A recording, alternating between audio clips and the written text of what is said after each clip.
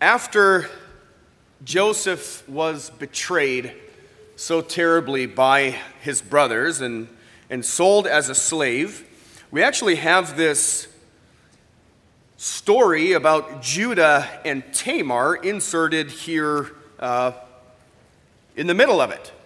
We're told this story about Judah's ungodly behavior in his own family.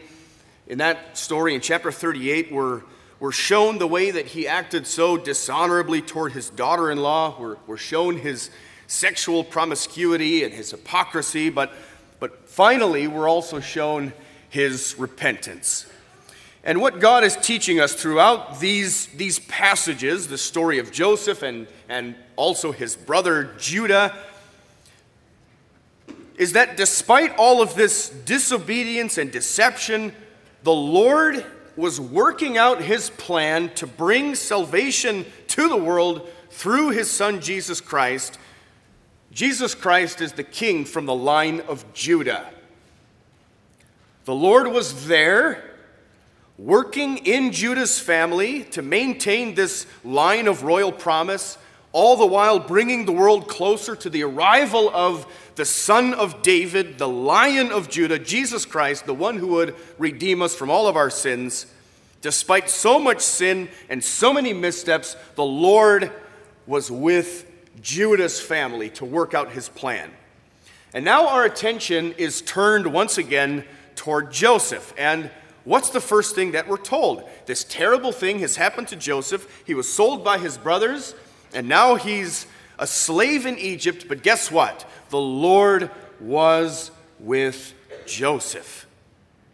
The Lord had been busy over there with Judah's family, watching over Judah's family, ensuring that his promises would endure. And Joseph is over here, enslaved, forced into servitude, but the Lord is with him too.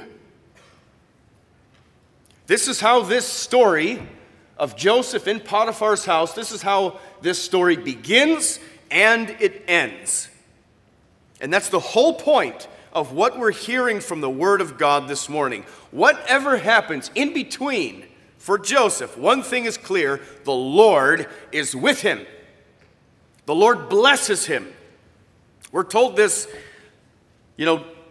no less than 5 times immediately in the opening verses of this passage. Verse 2, we read there, so there's a recap. This is what happened to Joseph. He was sold to someone named Potiphar. And now verse 2, the Lord was with Joseph, and he became a successful man. Twice in verse 3, his master saw that the Lord was with him, and that the Lord caused all that he did to succeed in his hands. Verse 5, from the time that Potiphar made him overseer in his house and over all that he had, one more time, the Lord blessed the Egyptian's house for Joseph's sake. The blessing of the Lord was on all that he had. And then finally, at the end of this roller coaster of chapter 39, verses 20 and 21, while Joseph is in prison, the Lord was with Joseph. Verse 23, the keeper of the prison paid no attention to anything that was in Joseph's charge. Why? Because the Lord was with him, and whatever he did, the Lord made him succeed, or made it succeed. So yes, this passage is part of the larger narrative that we refer to as the Joseph story. Such an amazing story. Everything that happened to him, his ups and downs, such a riveting tale full of these twists and turns. It's an emotional story as you work your way through, and when he meets his brothers, it's so hard not to be overcome with emotions and not just weep with Joseph and be moved to tears. But it's not ultimately a story about Joseph.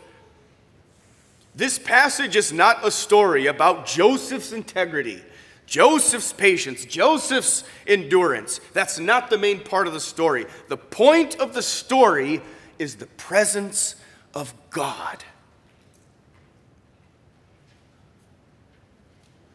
When we hear this word of God, He is teaching us to see him, to recognize him. We can see his loving and powerful and wise character in all of this, and we're comforted and assured that just as the Lord is with Joseph, he is also with us. That's what we have to learn here. This is the promise that Jesus gave to his disciples and also to us before he bodily left this world and ascended into heaven. He said, "And certainly I am with you to the very end of the age." That wasn't just for Jesus' disciples, that's for us. And that promise and that comfort remains with us today. The Lord is with his people always. There's not one second where that is not true.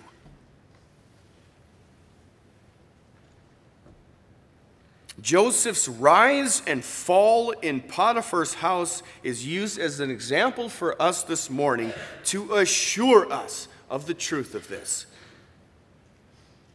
How utterly ruined Joseph's life would have looked. Let's let that stew just for a second.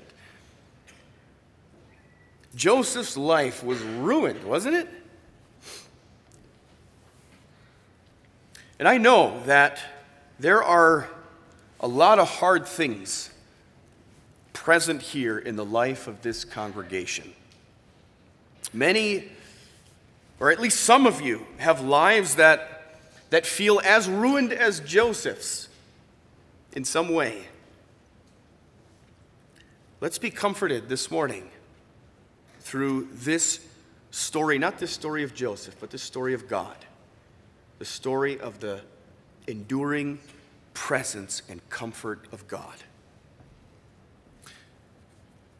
Yes, Joseph's life was ruined. Joseph had been this favored son in his father's house. Remember the spoiled brat with the Lamborghini? That was Joseph.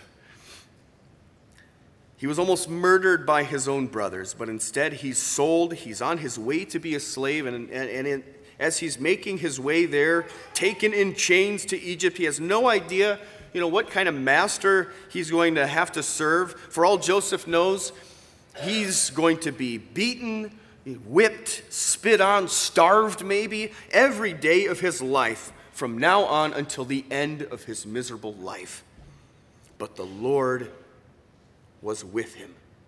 We know that. We're told that in this passage. And Joseph begins to see that and be assured of that. In verses 2 through 6 of our passage, we see that despite everything that has happened, Joseph's life begins to take a really wonderful turn. God makes him successful. God blesses everything that he puts his hand to. What a relief for Joseph, right? To experience God's blessing with everything he does. Yes, he's a slave. Yes, he belongs to someone else. He doesn't get to dictate his own life, but he's been given a life of peace and prosperity even in those circumstances. His master is pleased with him.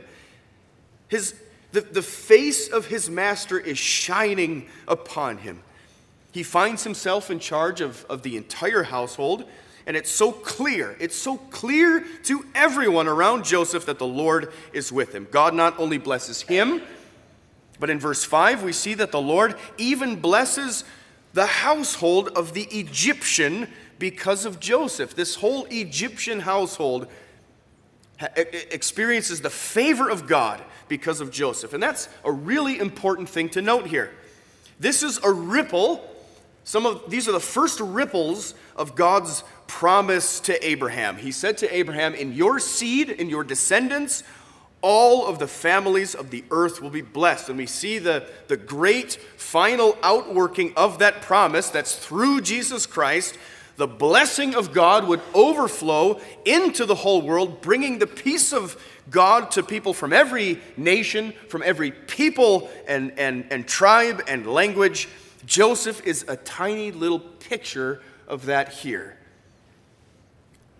Joseph is a little blurry picture of the greatness of the Messiah, Jesus Christ. He's a little taste of how God blesses others through his anointed people. All through the Joseph story, we have all of these little hints that Joseph is meant to be seen as a type of Christ. Joseph is a blessing to this Egyptian family. Everything is blessed with prosperity. So even though he's a slave, Joseph has been given a good life. But it doesn't stay that way, of course. Suddenly there's trouble, and it's big trouble.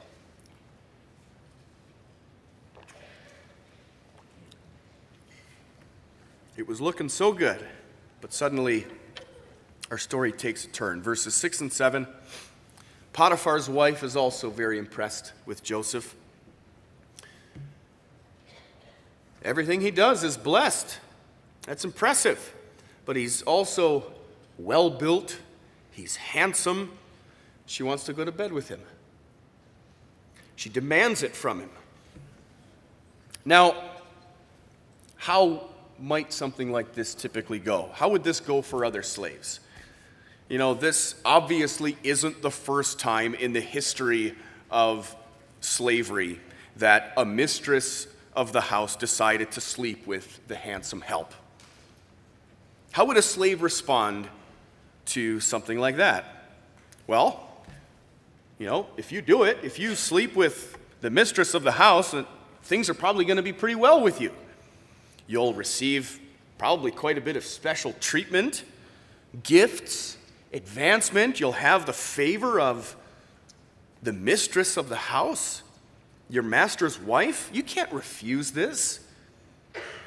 This is an order. Your body doesn't belong to you, it belongs to your master, and so you better do as you're told. And this is pretty common in slave culture. There are many ancient accounts of wealthy women paying a lot of money to sleep with gladiators, and of course gladiators are some of the most physically impressive and sexually desirable slaves that there are. Sexual promiscuity was a very common thing for anyone who was in that life of servitude. Practically speaking, there's no reason to refuse this. It could actually be to Joseph's advantage to just listen to her and go along with it. Verse 8, but he refused. He refused. He's trying to convince her to drop it, to stop coming to him with this, and Joseph gives 3 reasons for refusing her. Number 1, he has his master's confidence. He says there, he has put everything of his in my hand. There's nothing that he doesn't trust me with. I cannot betray his trust, and I won't betray him. Number 2, you are his wife. He has given me everything. My master has not withheld anything from me. Basically, everything that belongs to my master, I can sort of consider it to be mine. That's how generous my master has been to me, but he has withheld one thing from me, and that's you. You are his wife. I cannot take you now. Number 3, most importantly, God. This would be a great sin against God himself, and I will not do it. Day after day, she bothers him for it. Maybe he'll finally crack. Joseph has to go way out of his way to avoid harassment. In verse 10, he refuses to even be near her because of this. And how is his integrity, his godliness repaid?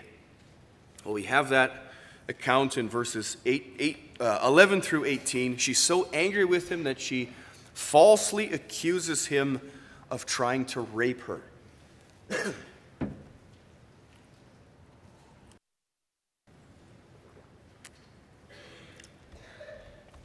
She's got him by his clothes, trying to drag him to bed with her, and he slips out of his clothing, and she keeps it with him. She calls the servants together, makes false witnesses out of them. She keeps his robe with her until Potiphar comes back home. She shows it to him as proof, and of course we see the irony of this as well. This is the second time that Joseph's clothing is being used against him as evidence of a lie. First with the beautiful robe that his brothers soaked in blood, and now this. So what's going to happen to Joseph? What would we expect to happen to Joseph? It's actually somewhat surprising that Joseph isn't hauled out immediately and put to death. If a slave violates a free woman, well then this is what would immediately happen. And we can't be 100% sure about this, but it's easy to imagine that Potiphar actually suspects the truth. He's not a stupid man. He might have seen the way that his wife looks at Joseph, and this might not even be the first time that she tried to fool around with a slave. And Potiphar knows Joseph's character. He knows his godliness, his integrity, the way that he carries himself and conducts himself with honor. And maybe at the same time, he's not willing to publicly humiliate his wife by calling her a liar. So he's in this position. He doesn't execute Joseph, which would be the normal thing to do, but he puts him in prison. We're told that his anger is kindled when she tells him this story, but why? Is it because he's forced to do this to Joseph and mistreat him? His action toward Joseph seems a bit like a compromise. And again, here we see whispers of the humility of Jesus Christ here, completely innocent. In Jesus' case, Pilate, the one who sat as judge over him, he wasn't as gentle as Potiphar, even though he knew that Jesus was innocent. Pontius Pilate was willing to let this innocent man be executed.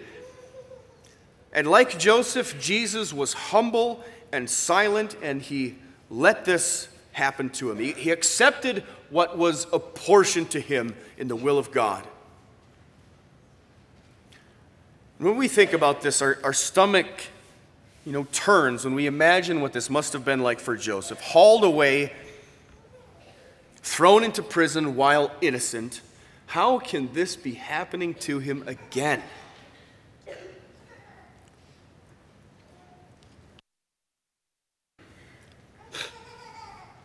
And yet this is almost nothing. This is almost nothing compared to what Jesus was willing to undergo. We are sinners and we deserve punishment. We deserve the wrath of God. We know that. We deserve the wages of sin. We deserve death, not only physical death and illness and sickness and affliction as a consequence, but we deserve spiritual death. We deserve an eternity of the weight of the wrath of God against our sin. We deserve hell. But Jesus, innocent Jesus with integrity and goodness and that is infinitely more pure than even Joseph's was, he was willing to endure all of that for us. He was sentenced to death for us. He was forsaken by God so that we wouldn't have to be. There are psalms where David cries out looking for God, but he says that God is not there. God was nowhere to be found. Now we know that God is there. God will never abandon a child that he loves. God will never forsake anyone who belongs to him. God will never forsake you. Jesus Christ is the only one whom God loved and whom he also forsook. Now, to anyone who was observing Joseph's conditions, it might have looked like Joseph was forgotten by God. Like God was not there to protect Joseph from these lies and this imprisonment, this wrongful imprisonment that was put upon Joseph. His life is ruined again. Betrayed by his brothers, he has a few years where things look good, but then it all comes crashing down again. Innocent, but in prison with no hope of release. Where's God? Where is God? What is he doing? But we're told again, while Joseph was in prison, the Lord was with him. He blessed everything that he did. And just like Potiphar, the warden was pleased with Joseph. He favored him, put him in charge of everything. The warden paid no attention to anything that was under Joseph's care because the Lord was with Joseph and gave him success in whatever he did. And that's how this part of the story ends. Joseph is rising again. And this is a remarkable turn of events once again for him. What a story! What a story this is. But the bigger story is still in view. God is still steering all of these things for something wonderful. God is doing amazing things in his plan for his people and for the world, and he's using the life of the one he loves. He's driving his plan of salvation for his people so that Jesus Christ would come for us. So that after Jesus completes his task on earth and is about to take his seat as king of the earth at the right hand of God with all authority in heaven and on earth, he can assure us, I am with you always. I am with you always. I will never be apart from you. Our gracious God displays here how he remains close to his loved ones here in this passage. And because of all that we've seen from God, from then until now, we can have an even stronger and more guaranteed assurance that God is with us. Your life is certainly going to take twists and turns. And sometimes it might not feel like God is there. You might feel completely imprisoned, stuck by some hardship in life. Something that is, humanly speaking, insurmountable. Something that has absolutely no end in sight. Like this is going to be your lot for the rest of your life. Some illness. Maybe a car accident that results in paralysis.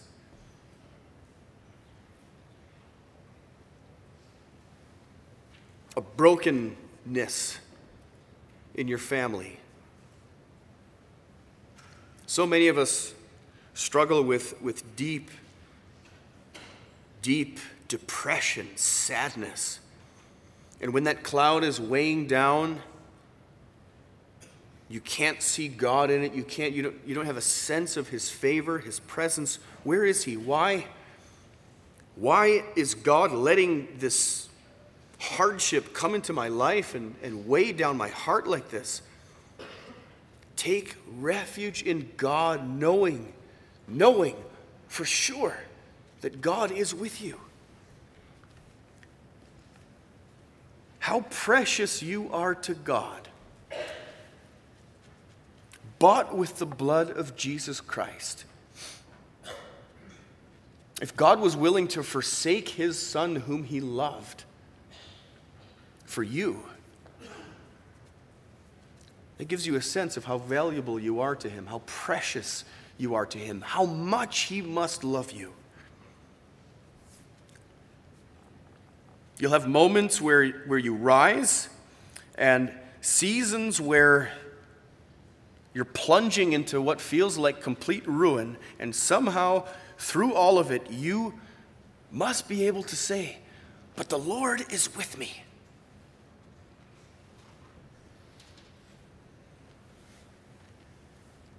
And know that all of this is heading somehow to the glory that is being prepared for you. The glory that makes all of this, whatever it is, make beautiful sense. Because someday it will. The glory that makes it possible for you to give thanks even for the hardship that God had prepared for you. Your life is hard. It is full of pain, full of sadness and worry and discouragement. But the Lord is with you. Amen.